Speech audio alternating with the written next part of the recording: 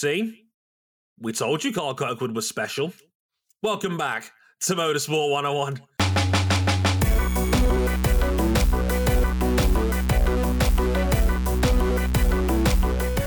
Welcome to episode 435 of Motorsport 101. I'm your friendly neighborhood host, Dre Harrison, and wow, IndyCar was back at Long Beach this weekend for a hectic race's worth of action, and we are celebrating a brand new winner in the IndyCar series, and his name is King Kyle Kirkwood.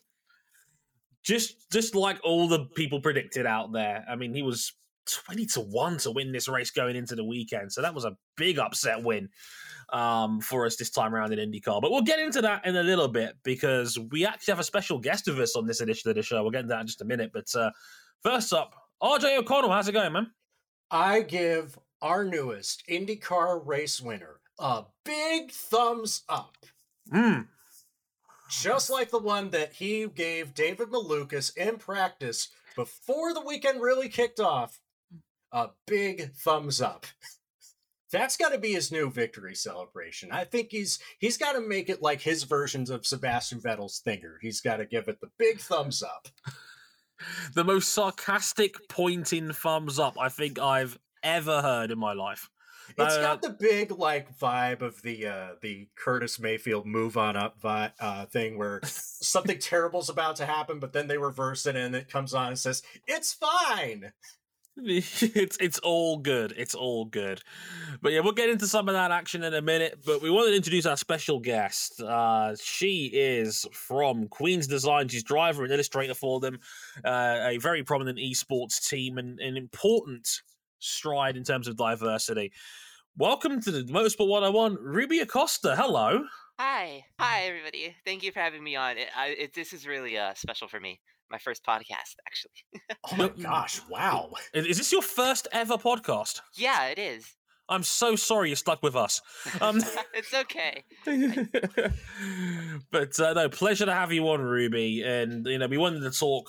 We one episode ago. I don't know if you probably haven't heard it yet because we really just put it up on early access yesterday. We just finished it. We just finished it yesterday, but we talked about MotoGP and the unfortunate nature of having a transphobic woman sing the national anthem, which was annoying as shit. Listen to the end of that episode if you want to hear more of my thoughts on that. But we are firm believers in practicing what we preach and paying it forward. And I wanted to give you, Ruby, the platform to be able to talk about Queen's Design. Again, props to RJ for coming up with the great idea to have you on as a guest. But speak your truth, Ruby. Tell the good people out there about Queen's Design and the mission of the project. Yeah, well, Queen's Design, we started this project last year in January, and we've gone pretty far since then. Our mission is to sort of give LGBTQ plus people a space in sim racing esports and a space in sim racing in general, because a lot like real motorsports, sim racing in itself is very male dominated, and it's very sort of like how do you say it in English? There's like a bit of machismo in it as well. Oh, just a little bit. Yeah, very homogenous. Yes, it is very homogenous and very I want to say not old people oriented, old man oriented, but it's a kind of old man oriented where on the forum signatures I see a lot, wife to make me coffee in the middle of like their PC specs and stuff. So we're trying to sort of change that and bring awareness that yes, there are people like us in sim racing. There's a lot, and there's a lot more than people think, and we want to sort of help them sort of not feel as scared or afraid to sort of show themselves and be a part of the community. And I think so far we've done a great job. A lot of people have come up to us and thanked us for what we do, even if we feel like it isn't much in the grand scheme of things. There are a few people who actually have come up to us and thank us for, being out here and sort of unapologetically being ourselves in a way. Absolutely. I mean, give us a little humble brag, Ruby. Tell us how far you've come already. Because I know it seems like it's a small, humble beginning, but I'm sure you've already done a lot and made an impact. Clearly, people are coming up to you and recognizing how important your role is in the world of esports and beyond. Yeah, I mean, just recently, I feel like I think a month or two ago, we finished our first season in VCO XL Low Fuel Motorsport Flex Stream. VCO is esports are a big organization in the esports sim racing world. They hold the VCO Esports World Cup. Along with a lot of other iRacing things, and we were participating in that alongside big teams, some big controversial teams like Williams Esports. I don't know if like you've gone over a lot of their controversy, but they're a very big team regardless. We've gone up against Unicorns of Love, BS Plus competition, and we were sort of underdogs because we had two pro drivers, and technically, I and April Carlsvard, another member of the team, we are admittedly not up to the pro level of a lot of other drivers there. So we were sort of the underdogs, and we managed to finish, I think, every race, and that is already a huge achievement for us since it's basically a trial by fire for me and April, and I'm so glad that we were able to sort of survive that because top level sim racing is very, very unforgiving and very cutthroat. And yeah, for me personally, I am a Screen to Speed finalist. I went to Las Vegas last month and This is so cool. Tell us a little bit about like Screen to Speed, what that is, and just like the whole experience of going from qualifying to being invited out to Las Vegas with so many of your peers for a chance to race, for a chance to drive for real. Yeah, like at first it didn't really register. I feel like during the qualifying hot lapping session, it just felt like any other competition. And then all of a sudden, when I started driving to Vegas, since I live close by, I live in Los Angeles, so I didn't really have to fly there. But when I got my own hotel room and I met everybody, it started sort of hitting how important it was that like a lot of like really prominent people in sim racing and just racing in general. I know Steffi Bao is really successful in the world of motocross. Sabre Cook was there as well, and I was able to talk to her. And Victoria Thomas of Kelly Moss was there, and I've got the chance to meet her recently in Long Beach again, and it was very humbling, and not humbling. It was very I felt very privileged for it, and like the moment that everything sort of came together, and all of these people sort of like made this come to life. Yeah, it was pretty big to have us all like because I feel like I'm not a very big time esports racer. I feel like I'm sort of up and coming, so to have that sort of spotlight was just really surreal, and it was like the first time I ever felt like, wow, I'm actually doing something kind of pretty big. Oh, that's astonishing. And like it adds to like a list of like, as you mentioned, this is an upstart team, but you know, the whole organization is racking up pretty big successes, and has success on their resume. Anna Rose, the team principal, the team leader, has had success in SRO esports sanctioned events. Mia Rose actually had, wasn't she in Virtual Le Mans Cup? She won a virtual Le Mans Cup race against Sean Wow. Arnold and a few other big esports drivers. And I think she finished third overall in the point standings. So that is incredible. A massive accomplishment. Yeah, don't get it twisted if you're listening out there. These girls can drive. They can drive really, really fast. And because you're invested in it, I guess I've come to know you enough because, you know, we go back a bit, but people who know you know that you feel very strongly about the state of sim racing in general. Definitely. And it's come up because there's been video essays about the state of racing games in general, and how they've kind of grown further away from what we've grown up with as children of anywhere from X to X years of age. So Ruby, I want to ask, how do you think racing simulators, racing games, how could they be better than what they are now? Yeah, that's actually a really interesting question to ask because like I've been sort of like daydreaming about how a perfect game could, like as usual, I daydream a lot about how a perfect game could sort of be, like how a perfect sim racing game can be. I feel like a lot of the time, a lot of these sim racing developers are sort of pursuing this endless science project of a game rather than like just an actual video game. It's they're more like making a software rather than something to enjoy. And I think a lot of the emphasis on esports recently has sort of it's funny because I am sort of involved in esports, but it's sort of I'm sort of being self-aware to a point where I feel like the rest of the audience, the people who just want to sort of immerse themselves and like be like their favorite driver, like you said before in the like in the intro, Kyle Kirkwood, they want to like imitate Kyle Kirkwood, and they want to be like they want to sort of immerse themselves and like how feel like how it is to be like an IndyCar driver, like or whatever sort of driver. And I feel like very few games get that right. The Formula One series, there's a great career mode in there, despite its many setbacks recently. I feel like that's the only game as of recent that actually has you feel like you're actually immersed in the whole sport.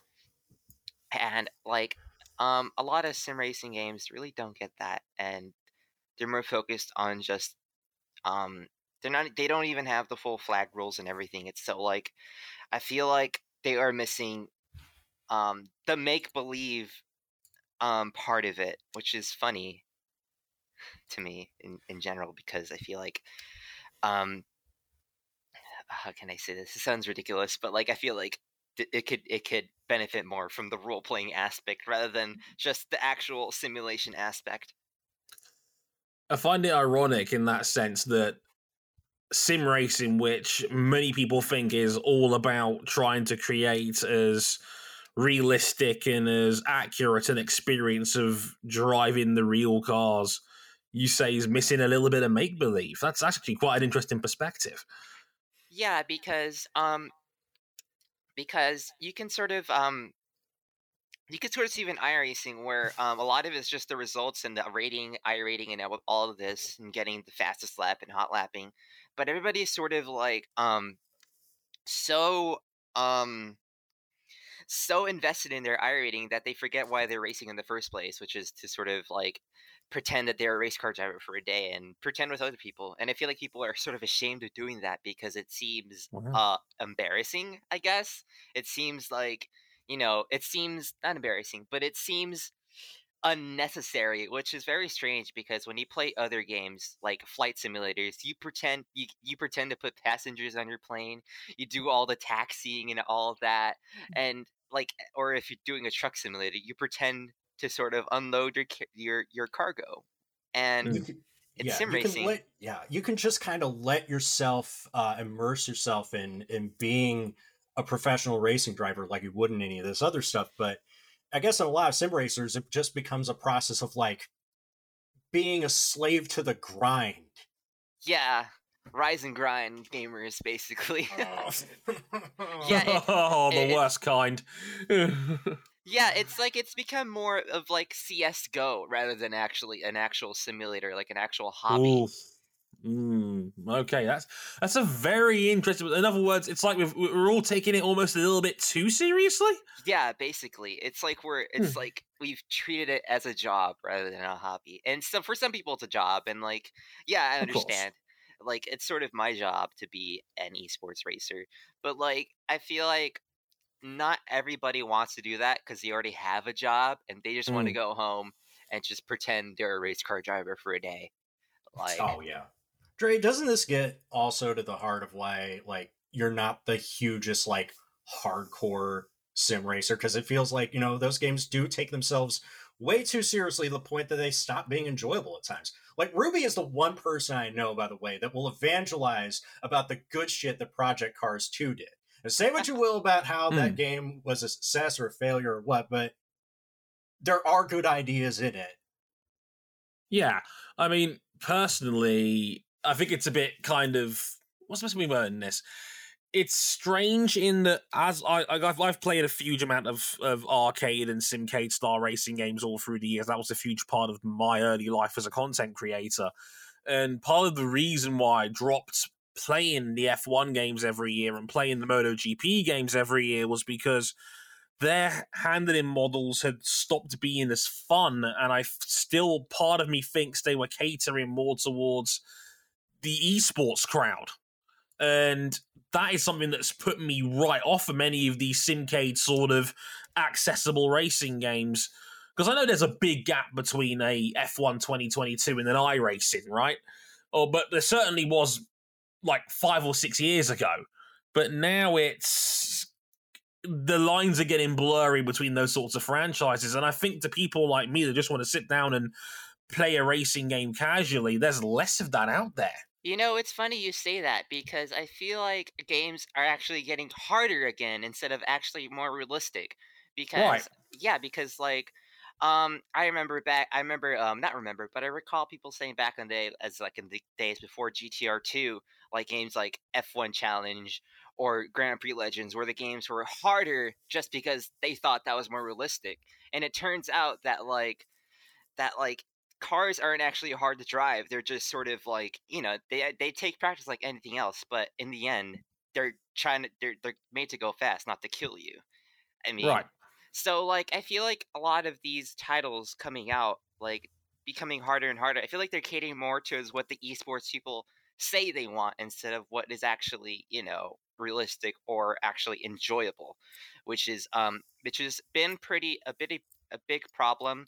I feel like in a lot of these sim racing titles, a lot of days because they take input from esports racers rather than taking input from their own experience and such. It's kind of like the Halo problem.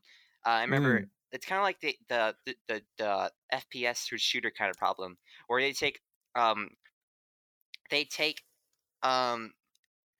suggestions from actual esports players rather than what actual players want, which just creates this whole sort of mess. Yeah, I remember when people were jumping up and down when Cody's brought on David Greco to help out with their handling model, and I was sitting there going, I don't think you want this as much as you think you do. Not because I don't respect David, of course I do. I watched him in FSI years ago, and I know he's a damn good racing driver, but I don't think your casual audience wants to be playing a game that's more like a sim. I think people are going to buy it and they're going to get put off by that because that sort of style of model I don't think is as fun as and accessible to the average Joe like me, or compared to someone that maybe has esports aspirations, which is still a very small percentage of your overall market. Yes, exactly. That's what people don't understand, is that we are actually just a small facet of sim racing in general. And I wish big investors would realize that, we're not the only ones in the room. And like at the end of the day, I also want to enjoy these games as games because I love racing and I love sim racing. It's just that I don't want to do this all the time, but I feel like that's enough of me complaining. I mean, let's talk about something on the brighter end of things. I mean, you were one of the people that went to the Long Beach Grand Prix in person this past weekend. How was it? Oh, it was a lot of fun. I've been going since 2016, so pretty recent actually. I've not been to a Grand Prix until like the end of high school, and as always, it is just a magical experience, and this year was just even better. I got invited out to check out like a sort of backstage experience by some people like Kelly Moss. I've been connected to via Screen to Speed, as I said before, and I just felt so privileged, and everybody at Kelly Moss was so nice and everything. But oh my gosh, every year I go to Long Beach, it is just magical. Awesome. And in regards to IndyCar events that aren't the 500, how does an event like Long Beach succeed in terms of the fan experience that other events seem to fail? Because we just had Texas about 2 weeks ago now, and Texas was largely panned despite it having a fantastic race. And obviously people were jumping up and down about how great a race it was, and rightly so. I know there was a lot of people that had been in the area or who lived in the area who maybe went down to the race, had friends who went down, and actually criticize the fan experience. So what do you think Long Beach is doing right, Ruby?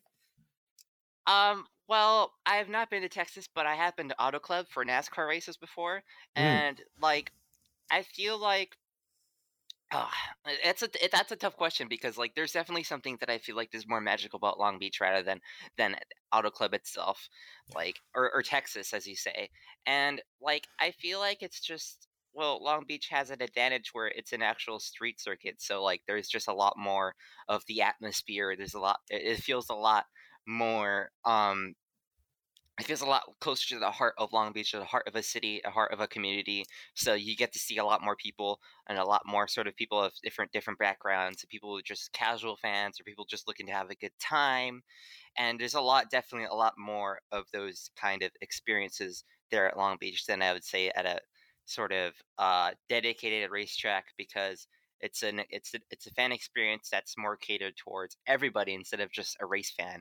But also, I feel like it has a lot to do with just how sort of accessible everything is because IMSA comes to the same weekend, and everything, and like whenever I'm in the IMSA paddock, everything feels very comfy, very sort of homey, and you could sort of just talk to drivers, talk to team members, and they talk back to you, and you know you can have some casual small talk. You can ask questions and they answer stuff, and I feel like with like dedicated IndyCar events, like you can have the same experience, but I feel like everybody is sort of like taking it more seriously, and like it's definitely more focused, and that's not a bad thing. I feel like people like complain about the new Iowa sort of weekend because there's like a concert there's a concert that nobody's going to go to or nobody's going to specifically go to Iowa for, but I feel like a lot of what Long Beach has going for it is that it's just Long Beach, you know, like it's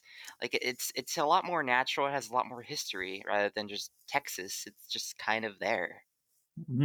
It feels like a permanent circuit trying to hold like a date just for the sake of like we've got a date on the calendar. Let's just see how it kicks off, and if people want to come by and see it, they'll come by and see it.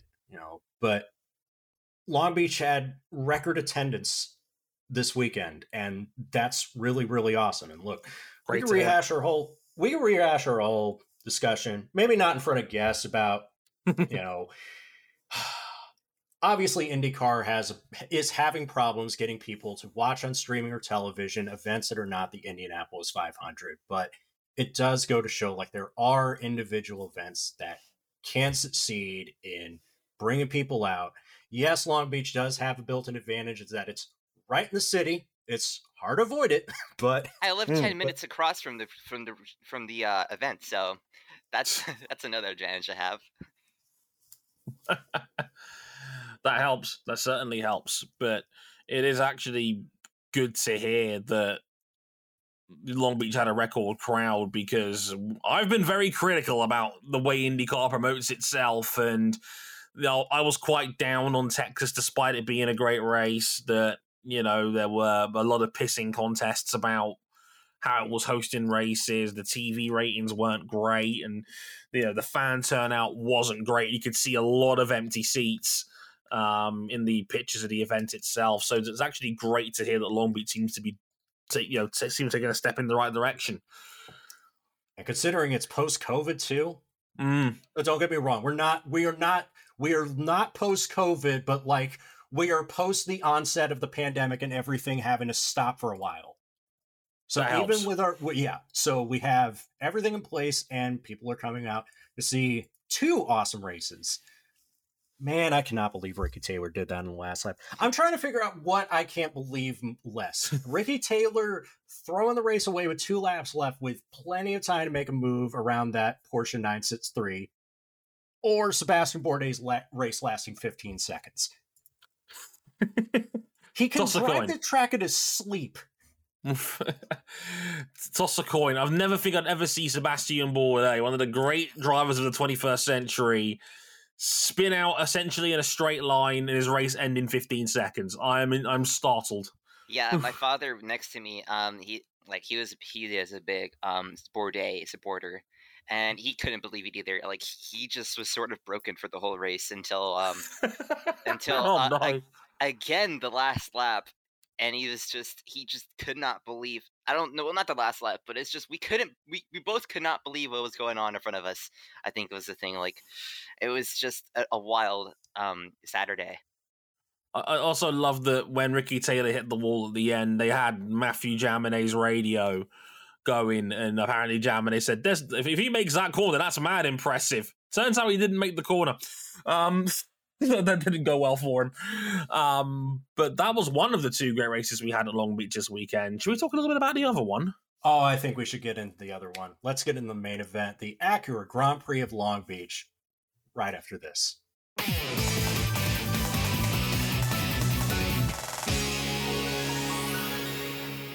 Andretti are back. From having only one car in the top 10 across the first 2 rounds of the season, Andretti hit back with a 1-2-4 finish. Sorry, Devlin. At Long Beach. And in the biggest surprise of them all, depending on who you ask, Kyle Kirkwood dominated the race, leading 53 of 85 laps from pole position to take his first series victory, from Romain Grosjean and Marcus Ericsson sharing a podium in third. Colton Herta, by the way, was the other Andretti in fourth, in case you couldn't tell already. Now, we dedicated an entire YouTube special to this man's quality, so it's only fair, knowing that we can give it some humble brag, RJ, of our own. We're going to give Kirkwood some flowers, because that was an incredible performance.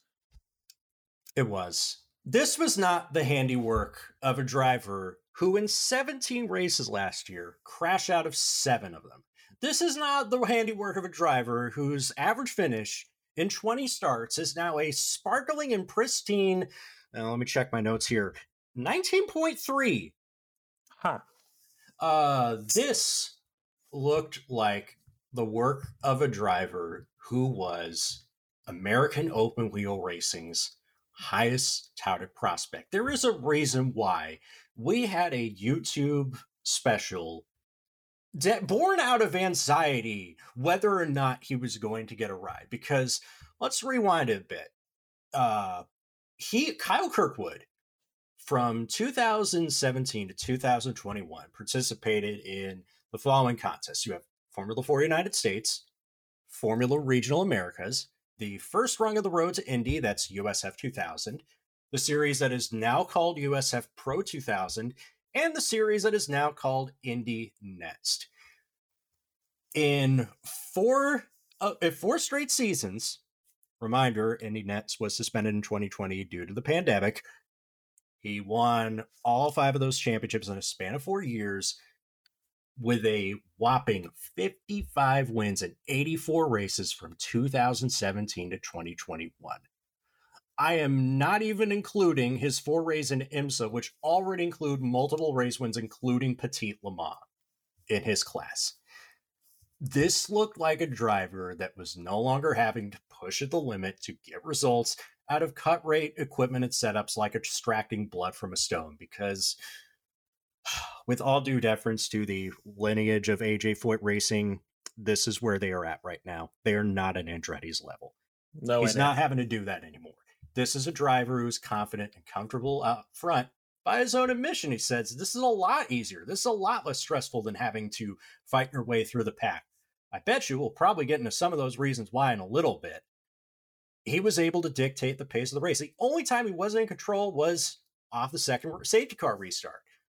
He got pinched behind Agustin Canapino's wounded car, which had contact with Elio Castroneves and the wall. That gave Joseph Newgarden an opportunity to slip on through and lead the middle stint, but Andretti Autosport gave him a perfect strategy and pit stop that allowed him to overcut Newgarden, who then had to spend its entire last stint saving fuel, and he could stay ahead of Romain Grosjean, who settled in the second, and all Kirkwood had to do was just do the same things that got him to this stage to begin with, and it worked. It was bully ball, only without stepping on someone's chest first, Draymond. Look, when I wrote about this on the website, I took more of an emotional, historical deep dive into it for the reason of this was a really emotional win for Andretti. Like Michael was in tears during the victory lane celebrations. This one clearly meant a lot. This was Andretti's best race result since Mid-Ohio 2020, where they locked out the podium. And even then, it was only kind of a sort of, because Colton was still in a partly owned Harding car at the time. So technically, I guess you could say it was a podium lockout for Andretti. But yeah, it was their best result in a couple of years. And then you look at the way that Andretti has not exactly had an easy time of late, trying to get into F1. They're struggling with that. Colton Herta's future's been up in the air. His name's been tossed around for multiple F1 seats. They got a brand new co-owner with endless wells of cash. So, like, we'll pay whatever you asked us to get in on the grid. Yeah, and the grid was like, no, we don't want you. We like our little cushy franchise model. Thank you very much. You know, they had the big Mid-Ohio blow-up last year that, you know, dragged the entire team into disrepute. Michael Andretti threatening to fight people on a hot mic. They've not had it easy, and Kirkwood's not had it easy. You know, I mean, spending a year at AJ Foyt is... it's a brutal time, and I don't wish it on anybody, because you could tell just by watching him that he was overdriving that car to get any sort of result out of it. And I don't think it's a coincidence he had 4 or 5 crashes of his own volition last season. And I was one of these guilty parties that maybe thought that the hype of Kirkwood maybe was a bit overblown. I was wrong. This performance was why everybody was so excited about this guy coming through as a prospect. This was a nearly flawless weekend. Qualified on pole, he pushed Joseph Newgarden. Like, who bullies Joseph Newgarden on a racetrack? No one! Like, he's Joseph Newgarden. He's arguably the best driver in the whole series. And the way he did it, taking track position, the overcut, holding his nerve with Grosjean, incredible. This was the first real race that I feel like Kirkwood had a shot to win. And he took it. He was brilliant. Now, if you get this season, he was turned into a pogo stick in St. Pete, and he was driven into by Alex Rossi in Texas. I mean, to come back like that takes real bottle. So, props to him. I think he drove magnificently. I mean, Ruby, you got to see him live in person. Like, what did you make of Kirkwood's performance? Oh, I loved it. I loved every moment of it, actually. I know my dad next to me was sort of like wishing for more action, but like, he's a sort of original NASCAR fan, so you could see how that sort of pans out. But I loved seeing Kirkwood just absolutely not dominate, but I guess sort of like come into his own this whole weekend. I was really surprised seeing him like just snipe out that podium that pole position. Like I was just freaking out in my own sort of like Discord chat, like telling people like oh my gosh, Kirkwood got the pole. Like I was one of the people that didn't believe in Kirkwood. I just felt like Kirkwood was just like on the same tier as Devlin DeFrancesco, which is really awful to say. Like, but there's been a few duds at Andretti. So I felt like I was like I didn't want, like, I felt like not to like insult the guy, but I felt like he wasn't anything like special like at first glance. But Long Beach has completely changed in my tune, and now I feel like he is somebody to look out for. And it's amazing what a different car can do, because my driver Sato, over the years, he's been with AJ Foyt, and I know how that could be. You know what's ironic is that Takuma Sato is part of a short but very fun list of people that won their first race at Long Beach. Sato did it in an AJ Foyt car, and they haven't won since. But this weekend was the 10th anniversary of AJ Foyt's last win in IndyCar. And yeah, it was this very weekend, 10 years ago with Takuma Sato in 2013, which kind of says it all. And to double down on your point, Ruby, I'm not saying Devlin's a pay driver hire, but he's had 20 IndyCar starts and he's not cracked the top 11 yet. I mean, It ain't pretty. Look, at least Andretti were in a position where they could just undo their oversight, if you will. They realized we kind of promoted the wrong guy on merit. Let's undo that. Kirkwood has this big, cushy parachute for like half of last season, where even if it gets really, really rough at the end, he's still got a guaranteed place.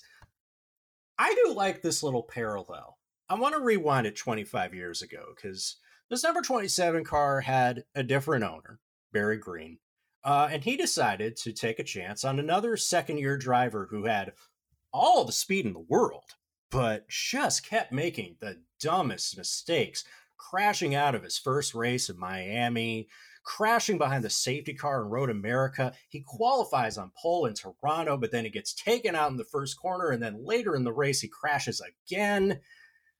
And maybe he knew something that the rest of the people in the paddock didn't, when they were thinking, oh my God, why is Barry Green taking a chance on Dario Franchitti? And we all know how he turned out over the years.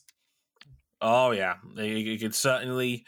You never quite know, and like I've the more I watch F1, the more I sit back and I go by one of my friends' points. That was Sasha.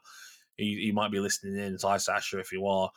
About how we should probably be giving drivers a 3-year berth to really see what makes them tick, rather than being so quick and often so judgmental, because it could be hard. I feel like, sorry to interrupt, but I feel like F1 over the years like has really sort of like pushed that mentality. Like Bourdais, another driver we talked about earlier, I feel like you talked about earlier, was one of those drivers who just was sort of pushed off and pushed away, like sort of like put in the trash just for like a couple seasons that have not been sort of, you know, the best. So like that's sort of gotten worse now, like especially with the culture of F1, where we see drivers who just don't mature like as fast as we want them, and we just see them just disappear when they have so much potential. I literally sat down with the man who fired Mick Schumacher about 3 hours ago, so I kind of know how that feels. It's a weird world out there, and I think it's very much a "what have you done for me lately" sort of vibe. And you got rookies that are coming in under immediate pressure because F1's been absolutely spoilt rotten with young talent in the last half decade or so. And now it's like, well, you got to be great and getting points on debut now. Otherwise, you might be out by some other academy junior, that next man up, who's barely turned 19 or some crazy shit like that. So it's a very ruthless path, even more so than it was 5 or 10 years ago. And Kirkwood is the walking definition of that. And like I said, first chance he had to win a race in IndyCar, in my opinion, he goes and wins it, which is pretty remarkable stuff all around. We've got to give some credit to Romain Grosjean as well, because I think Grosjean he's had a very, very good season so far. I feel like he's been very hard done by because of the results don't tell the full picture, RJ, but he could, maybe should have won in St. Pete. He was running top 5 in Texas, and he's finally had a result that was probably deserved in second, but it felt for a while like it could be Grosjean's first win. Romain Grosjean hasn't had a bad race all year. And like, yeah, there's been times where he's been unlucky in the past, but he also had some stinkers last year.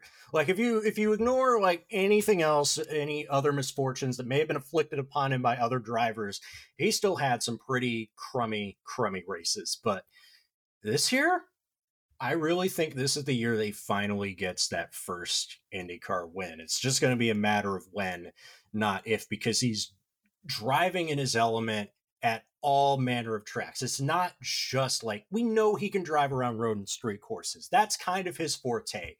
The Texas race in particular really gave me confidence. Like, he can win anywhere.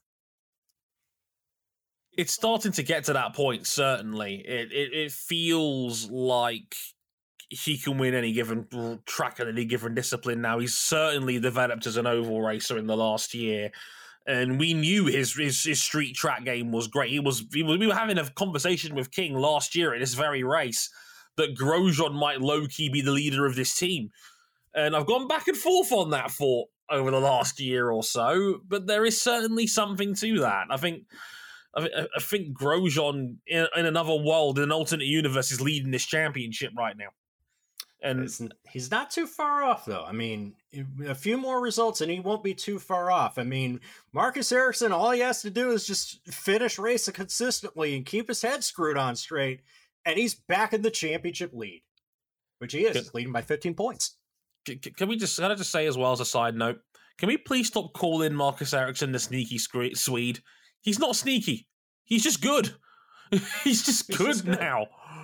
Like, he's a very, very good IndyCar driver now, and I don't like the fact people keep calling him sneaky, like him winning is meant to be a surprise. He's good enough where it's not a surprise anymore. Or to that point, just using his 5 years of being the wrong F1 driver at the wrong time as a crutch to beat the series over the head with. People can't help themselves on Twitter with that. It's so annoying. I mean, I'm sure you've seen it too, Ruby, where it's like it's constant appendage measuring contests regarding my series is better than your series, and Marcus Ericsson's one of these vocal point people that is used as a yardstick to defend either party. I can't stand both sides because it's just like adding to the fire to the flame. That's exactly what they want, and that's exactly what they live for, like just to troll around. Formula One fans are sort of turning into football fans, like sort of Big Six football fans now. In terms of us, like, fans, social media and such, like what you see with Chelsea and Man United and Man City. Well, to be fair, Ruby, you sure you want to be talking about football, given I know you now support Leeds United? Oh, yeah. I would rather Ruby, not talk... Ruby, are they going to stay up? No, I'd rather not talk about that right now. I'd rather talk about motorsport right now. So, okay. That's fair. Okay, as an aside, can we talk about your favorite driver? Can we talk about Pato O'Ward? Let's talk about Pato O'Ward. Well, my father's favorite driver, not my favorite driver, but I mean, I guess it's second since Pato is not at the road courses this year. That's fair. There was some controversy in this race with Pato O'Ward's driving standards. He made a late lunge on Scott Dixon that put him into the outside wall before the tunnel that led to a caution and Dixon falling into the back of the field. A few laps later, he span across the same curb, nearly wrecking Marcus Ericsson. Pato apologised for the second impact, but not the first on Dixon.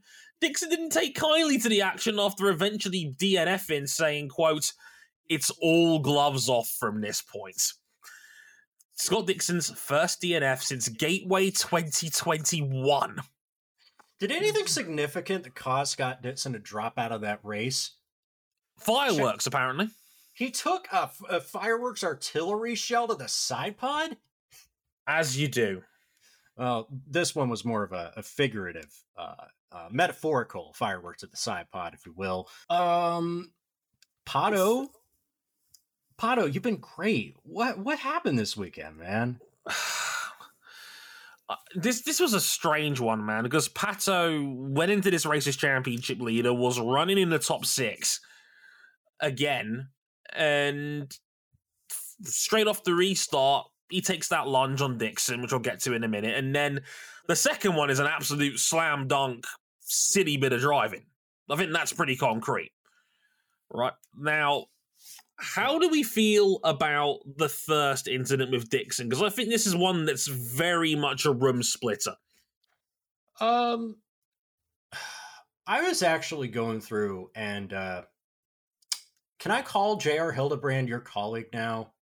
Because by way of J.R. Hildebrand did say something poignant on the Race IndyCar podcast, which he co-hosts about it. He said, quote, "Every position has more value basically now than it did 10 years ago or 5 years ago. The difference that I see in terms of the way that the racecraft has evolved is that 10 years ago, it was very rare that you put guys in positions where even if you were going to make the corner, that for sure they wouldn't. That was just kind of generally a no-no. And so it very rarely happened. You would have a Dario Franchitti up in your face after the race if you had done that. And so I think that's what's happened is you have a younger crop of drivers that didn't really grow up with that being the case. They're just hammering for every position. They're running qualifying laps everywhere, every lap of the race. Now, I'm not going to put this all on just like the young kids have no respect, because I generally think the young drivers race each other with as much respect as their more experienced and tenured counterparts give them and have the leverage to give them, which then ties into a point that we had about St. Petersburg, was that race director Kyle Novak, head stewards Ari Leyendyk, Matt Pappas, both winners in your own right. I don't want to say that you should take out good hard racing. I'm not saying that there shouldn't be like incidental content for positions. It happens sometimes, but you kind of gotten too far in the other direction. It's become almost like what people expect out of NASCAR British touring cars. Now, drivers can just lean on each other, turn with 8 wheels instead of 4, and whatever happens to the other driver, not my problem. I mean, I'd love to hear your perspective on this, Ruby, because obviously you sim race. I'm sure you've been in many a heated wheel-to-wheel confrontation. How did you feel about it? Well, it's hard to say because, like, on one hand, I feel like it's like he's got to go for it. Like every it's not a charity. It's not a it's a real sporting event. Like there's competition. There's like every point matters on the line, and if you go for it, you go for it. I mean, I have a bit of bias, of course. Like I said before, my favorite driver in IndyCar was Pato, so that has a lot of influence on it. But also at the same time, I feel like because they repaved that section. I remember talking to somebody in the IMSA paddock, one of the Inception drivers, was that I heard him say that there's so much more. There's just so much grip where they repaved it in front of the convention center that you can make dives and everything.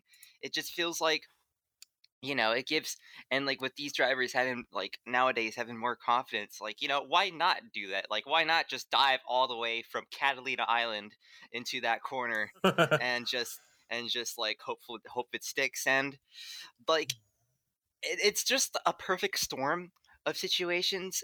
Like, Pato is because I feel like Pato has not had the best of luck here at Long Beach. I remember him not really having such great races the past few years I've been watching. Lost that title decided when Ed Jones took him out a couple of years ago. Yeah, I was right there to see it in front of me, and I feel like there's a lot of that frustration sort of brewing over, especially when he was the fastest car coming into the Fast Six, and just the pace just was not there for the actual sort of pole time. It's just, why did he burn that extra set of sticker tires during qualifying? That was one that I know we've been kind of cold on James Hinchcliffe lately, but he was right. He could have saved that set of tires for the Fast Six. Yeah, and he wouldn't be in this position. Yeah, so I feel like all this sort of I feel like, and I do understand Scott Dixon because like I said, he just dived all the way and that's kind of like a move that you would not have done in past years. But I don't know how to feel about it. I feel like it's just a racing incident, and Dixon is inclined to feel whatever he wants to feel like, and Pato doesn't have to apologize. So I mean, it just. But I feel like this is what IndyCar needs in a way. It needs this sort of tension. It needs these sort of storylines.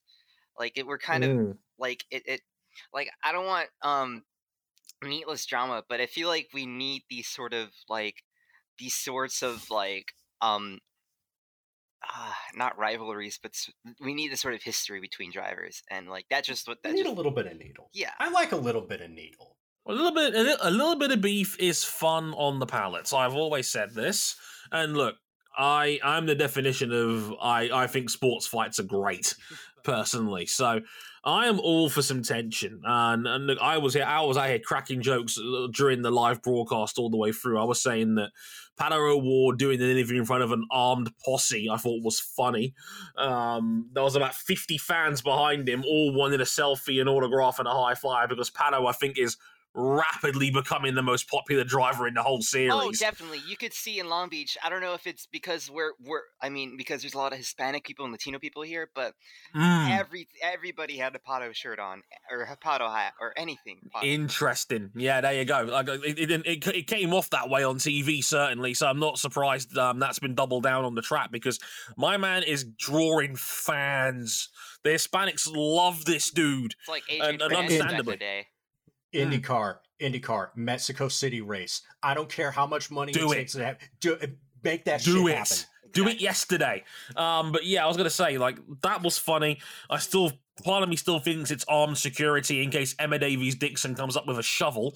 But I also... I had no problems with Scott Dixon himself. The worst thing he's ever done, apart from beating my favorite driver in a tie break in 2015, was just being a guy who wins all the time while being just so insufferably nice and mild-mannered.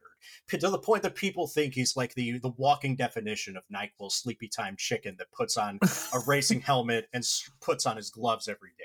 People cannot stand how consistently dominant he is. Kind of like the Jimmy Johnson effect. Oh, God, yeah. And I know Jimmy got nicknamed Vanilla for a while, for years, for that very reason. Dixon's a little bit like that. I think James Hinchcliffe summed it up well in his podcast Off Track a few years ago, where he said, he's basically Peter Perfect from Wacky Races. He's fine. There's nothing inherently wrong with him. He's just never a guy you root for. It's really weird. But my thoughts on the whole incident were, I think there's some mitigation. I think Pato's lunge was late, and I don't like the fact he went way over the inside curb. I think Pato knew this was I'm going to put Dixon in a yield or crash scenario, and I'm not a fan of that. However, I do also think that Dixon left the door open, and I think that he was vulnerable to an inside lunge, and Pato took the chance.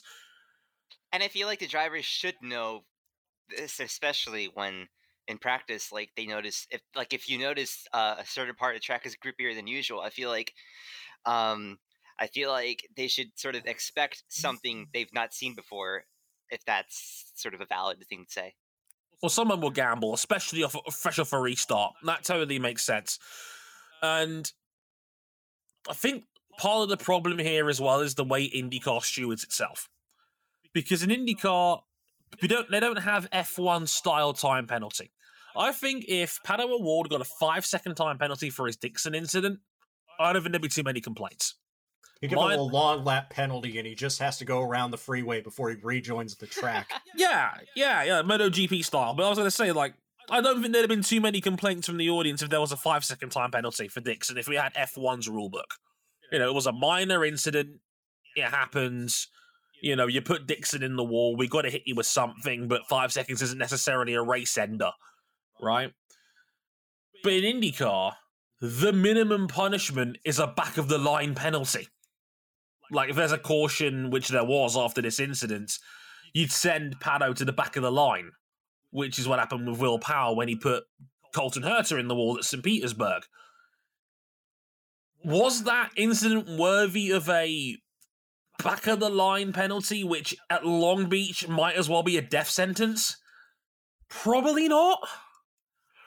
And I think that's kind of the problem. I think there's too big a gap between 0 and penalty in IndyCar now. I would love for IndyCar to have that 5-second time penalty, but it's not going to have it anytime soon.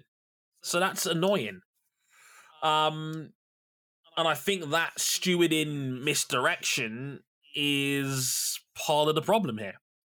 There's nothing to hit a minor incident with, so when a minor incident happens, we all get mad when the stewards sit on their hands and don't do anything. Because I know when we were watching this race on Discord, and we were pissed there wasn't a penalty for Pato O'Ward for that incident. But then you realise... asking him to yield position, that would probably be the next step up from no penalty is just ask him to yield track position. You can't really ask a guy to yield track position to a driver who is stuffed in the tire barriers and would later break down with a mechanical. Right. There's not much you can do about that one, unfortunately. Because of the way IndyCar stewards itself. like, at least Formula One has a wide range of penalties that you can adapt towards the situation. IndyCar doesn't really have that. It's either 0 or drive-through. And drive-through wouldn't have... That as a punishment would not have fit the crime, in my opinion. And as a result, you get this weird sort of grey area situation where no one's happy. And that's annoying. Yeah, I agree. It's like, for the second straight IndyCar street race, we were talking about driving standards maybe not being up to par what they should be for this one incident. Generally speaking, I would say the driving standards were better. I'd say so. There was more on-track action. Again, this is a place where overtaking is tough, and there was more of it than we've had in any recent years. I think all the toxicity was just online between Callum Ilott getting all the blame for Agustin Canapino's unfortunate retirement, which wasn't even Callum Ilott's fault. Healthiest UK-Argentine relations. What can I tell you? The Scott Dixon and Pato Award and the Emma's Davies Dixon stuff. It could all be so much better. I don't want IndyCar to have... I want there to be needle and my widespread interest in IndyCar. I think that's why I got so tilted last time we talked about it, but I also don't want the toxicity to come with it.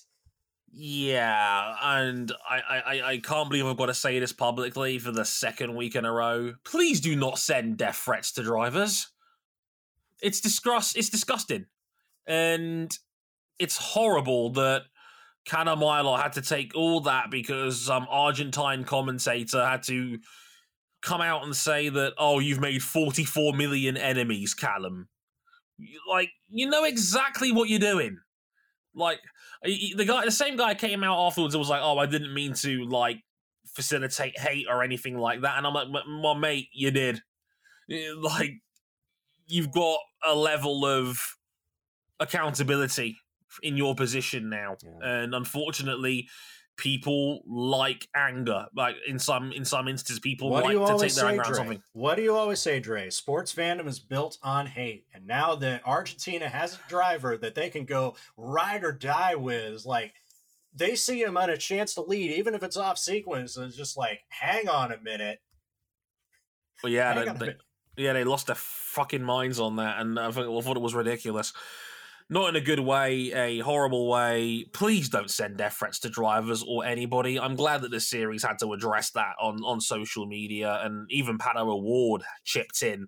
And I'm glad he did, given his, I wouldn't say newfound popularity, but he's certainly become one of the series' most popular drivers. So for him to come out and publicly make a statement about it, I think maybe there might have been some needle there between him and Dixon that people blew out of proportion as well, most likely. But even if it was an accident and if it was a reference to the Callum incident, I don't know. But it was still well-timed and appreciated nonetheless. Yes, IndyCar, I absolutely agree with RJ, is at its best when there's a little bit of needle. I mean, Indy rivals, ha ha ha. It's good that we have some rivalries because it is such a popularity-driven sport, and fan bases make sense. But at the same time, I don't want Hamilton Verstappen to levels of bullshit in IndyCar. That's the worst thing it could possibly have right now. Already treading it. Yeah, and you could see some of that coming through in the last couple of weeks, and it sucks that one of our friends, Racing Kate, was dogpiled by Scott McLaughlin last week when they quite rightly pointed out that the series PR has been dreadful in recent years, and McLaughlin was like, "Oh, but there's an embargo, ha ha ha ha," you know, and there wasn't. It was just. McLaughlin was objectively wrong, and this whole attitude of, oh, well, no one cares about an IndyCar driver at the White House. Of course people care about IndyCar at the fucking White House. Like, hello! The series needs all the promotion it can get! It's just... a lot of it is stupid, and... Look, we're not going to end this on a bad note and say... No. Because, like, this was a genuinely good race. Like, it was a very good race. Yeah. We got a brand new first-time winner. A lot of people, including our guest today, had a really good time watching it. Hello. And all the other racing that was going on as part of it. Because there was IMSA too. Absolutely. And IMSA was great. And yeah, I really do think that this was a very good weekend. Great to hear that the turnout was so good as well. Like it does squash some of my fears about the series and its stagnancy. So that's good to hear that crowds are on the up at a time like this.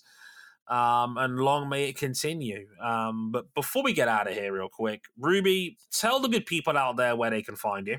Well, I am on Twitter at Michael it is M.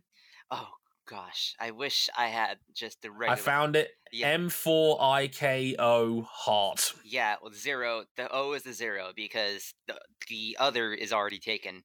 And I am on Instagram with Michael Hart. No numeral characters. And yeah, you can catch Queen's Design at queensdesignracing.com. You can catch our Twitter at Queens eSport, and you can follow my project, which I do on the side, Racing Heart GT on Twitter as well. You are a world builder of an entire alternate racing universe, and I think that's just cool as hell. And listen, like, people will say, oh, that's a little weird to have like this whole RP universe. Like, would you consider the amount of like content creators who came up starting like their own like toy NASCAR leagues on YouTube? I think that is cool as hell. Thank you. But it's mostly the work of June at Racing Heart. So I can only take a bit of credit. Props to June. Props to you, Ruby. You're welcome back anytime. Thank you so much for coming on and being able to express yourself, your projects, and all the very best in the world of sim racing, wherever it may take you. Your role is very, very important in a space that needs all the support it can get. Thank you. And again, the very best in wherever it goes, because, like I said, your role is important. It's needed, and we're delighted that we gave you a platform to be able to get yourself out there a little bit more. And like I said, long may it continue. So, like I said, Ruby, you're welcome back anytime, my friend. Thank you. Pleasure to have you on. We'll be back next week for Formula E at Tempelhof Heights. It's that race in Berlin again. I do like Berlin, so that'll be a fun one for Formula E. We'll be back next week to talk a bit about that. We're almost done with F1 spring break, thank God. But places you can find us one more time. We're on motorsport101.com. All our social media is on there. And of course, you can follow us on Twitter at Dre_WTF1 and RJ O'Connell at Mako Hart as well. Remember, that's a 4 and a 0 in it. Just search Ruby Acosta's name. You can't miss it. You'll be fine. But all that is on there. Of course, our Patreon's on there as well. Patreon.com/Motorsport101. If you like us on there, if you want to back us financially, you can. Some extra perks in there as well. Thanks again to Ruby for coming on. We'll be back next week for Formula E in Berlin. But until then, I've been Dre Harrison, David Ruby Acosta, and RJ O'Connell. And until then, sayonara. Later, y'all.